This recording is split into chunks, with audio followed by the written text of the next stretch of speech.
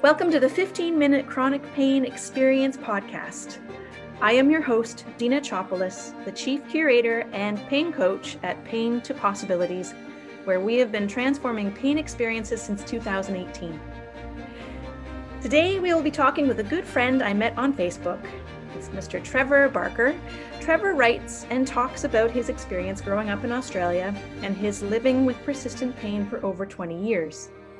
Trevor has worked alongside Professor Lorimer Morsley and Associate Professor David Butler with a unique charity called Pain Revolution. Speaking across Australia as he shares his story of what it was like living in pain, how his reliance on medical treatments increased his pain, and what he discovered that helped him manage and live well with persisting pain. 4 years post undertaking an outstanding pain management program, Trevor now works as a pain coach and educator. Fresh from speaking at the San Diego Pain Summit on his favorite subject, dim sim therapy. Today, we are diving into the second of 3 episodes of our conversation with Trevor. In this episode, we will be exploring the changes, both physical and emotional, that took place during Trevor's persistent pain transformation.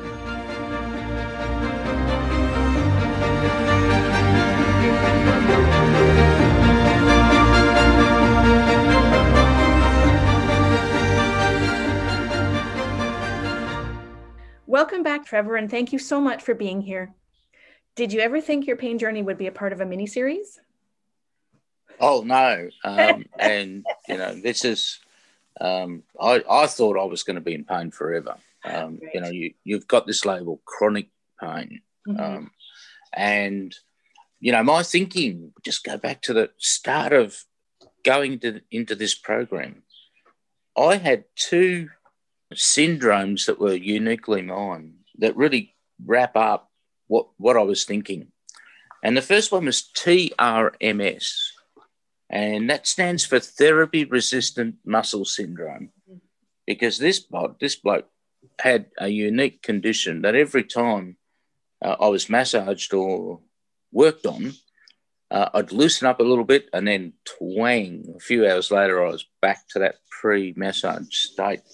And I just, you know, nothing was going to change. I was going to be really tense and tight, you know, just no flexibility whatsoever. Mm. And the second syndrome. So I thought, if it's good enough for a surgeon to wake up and make up and invent a syndrome called failed low back surgery syndrome, then I can come up with a couple of my own. Yes. And you know, I've got a bit of a black sense of humour, and so my second syndrome is PMS. And I just love standing up in front of 500 people and saying this, and then watching people's eyes go, "Ooh, what's he on? What's this bloke on?" Yeah. And so PMS stands for poor me syndrome. Mm. And that really captures my thought processes. Everything was a problem. Right. And poor me. And I was locked into that state when I went into the program. Well, it's a 3-week live-in program, and it's not just learning about pain, it's about doing it. So you get up, you have breakfast, you're in a group situation, and then you come to the program, and the first thing you do is you go outside and you stretch. And as we're stretching, the physio that's doing the stretching session is starting to tell jokes, and he's pretty good at telling jokes and getting people laughing. Good. And it immediately is contrasting with where you start the program. Mm-hmm. And then after doing your stretch, you go for a walk. Well, poor me, in my PMS state, I could only walk 200 metres, and I was in searing pain. My calves were locked up, and I was at the back of the group, and I'm struggling with this and complaining the whole way. And what are you doing to me, you know? And then we come back and we have an education session. Every day you go to the pool, to the swimming pool, to a warm water pool, and do movement in the pool. Mm-hmm. And as we start to learn about what is the purpose of pain, you know, we all feel pain from time to time. We start to understand that if you don't have pain, you don't live very long. Right. And there's some unique people who don't feel pain, but they don't live past their teen years usually. Yes. Because if something happens, I've got a friend that's in a wheelchair and he doesn't have a near feeling below his hips, and if he was to cut his toe, he would bleed out. He just wouldn't notice. Right. So pain is a danger alerting system. The really interesting thing is that if it was a biomedical thing only, then a certain injury would generate a certain amount of pain. Right. And when you start to think about the differences for some people, I can step on a little tiny pebble on my left foot and whack, I feel this. All of a sudden, my knee collapses, my leg goes like jelly, it takes all the weight off my left foot. And the reason for that is context. I'm diabetic and I stepped on some glass one day and didn't feel it and ignored it. And I got quite unwell. And now my body tells me every time I step on anything, right, you are not going to ignore me this time. That's right. I'm in charge. Buddy. I'm in charge. Yeah. So whereas if anybody else in the world steps on a little pebble on their left foot, it's just nothing. They don't even notice it. Those sorts of conversations, when we start to look at what is the purpose of pain, is really a very key point. It's danger alerting system, and that it's good. It's actually good for us. And in a normal course of events, we go through life, we cut our finger, we notice it, we get to put a Band-Aid on it, it's fixed, it heals, end of story. When we get into persisting or chronic pain, we're getting into a system that's highly sensitive. Right. And this is the stuff I'm learning in the program. Yeah. That it's so sensitive. It's a bit like having an outdoor sensor light. And that outdoor sensor light goes off every time a blade of grass waves and wafts in the wind. Right. Yeah. Or a mosquito flies past. Right. So what we want the outdoor sensor light is to turn on when somebody's walking in our backyard to tell us that somebody's there. Right. But we don't want to know every time a mosquito flies past. So we have to reset that sensor or change it, get a new one. But it's possible to turn the knob and reset its sensitivity and it starts working properly. So here I am in the program learning this stuff, but also doing it. So there's a lot of moving, there's a lot of creating a sense of safety. Yes. That we know what we're doing. We're going to walk through this each day, slowly increase your activity. Yes.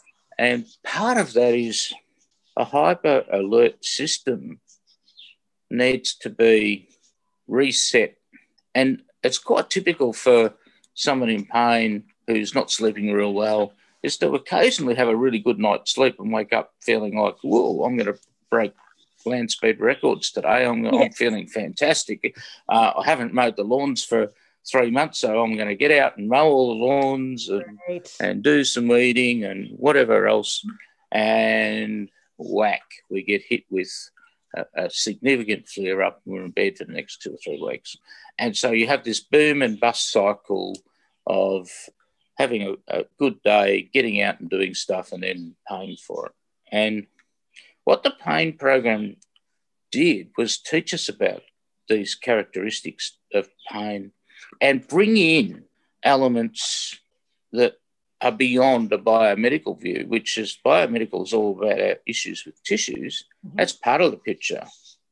The other part of the picture is our psychological and social functioning, what we think, what we believe.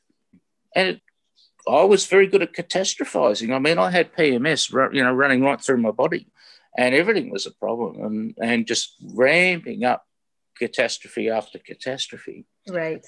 And how that started to change my thinking was being in a supported environment, seeing other people in a situation, dealing with different types of pain, but also having these thought processes and having time with a psychologist and starting to unpack what my particular trauma was about, what my context was about, taking care of that and starting to see possibility and have some hope and injecting hope into the situation, because in my PMS state there was no hope. In fact, I was at the same time planning to go into a retirement village with a nursing home attached. And that was my plan B. Plan A had failed. Clearly, the medical route had failed me. And I could only see myself coping with life by being in a retirement village in a single bedroom unit, watching telly and having people do my gardening and for me and bringing meals to me. And then eventually I'd be in a nursing home. And so when you ask the question, what changed in your thinking? When I think about that, I think that what changed is just seeing a possibility that maybe the medical stuff wasn't the whole picture, and maybe it wasn't the answer either. It got me into this place, so I had to get out of it by going in reverse, and that meant ditching a lot of stuff. And doing things differently. So my thoughts were starting to think about possibilities, and maybe moving is good for me. Maybe gently doing this and starting to retrain my hypersensitive self was the way out of this. So I started to give all of these techniques a bit of a go. Now, by the end... Oh, I'm so sorry. I'm sorry to interject here, but when you went into it, I know last time you suggested that there was that hesitancy and you weren't too sure about it. Sorry, yeah, keep expanding upon that. And then I'm going to ask you maybe towards the end, maybe some of the slight nuances or changes you started to notice when you were giving into the process. Yeah, so obviously that being skeptical was part of my PMS state where I couldn't see possibility.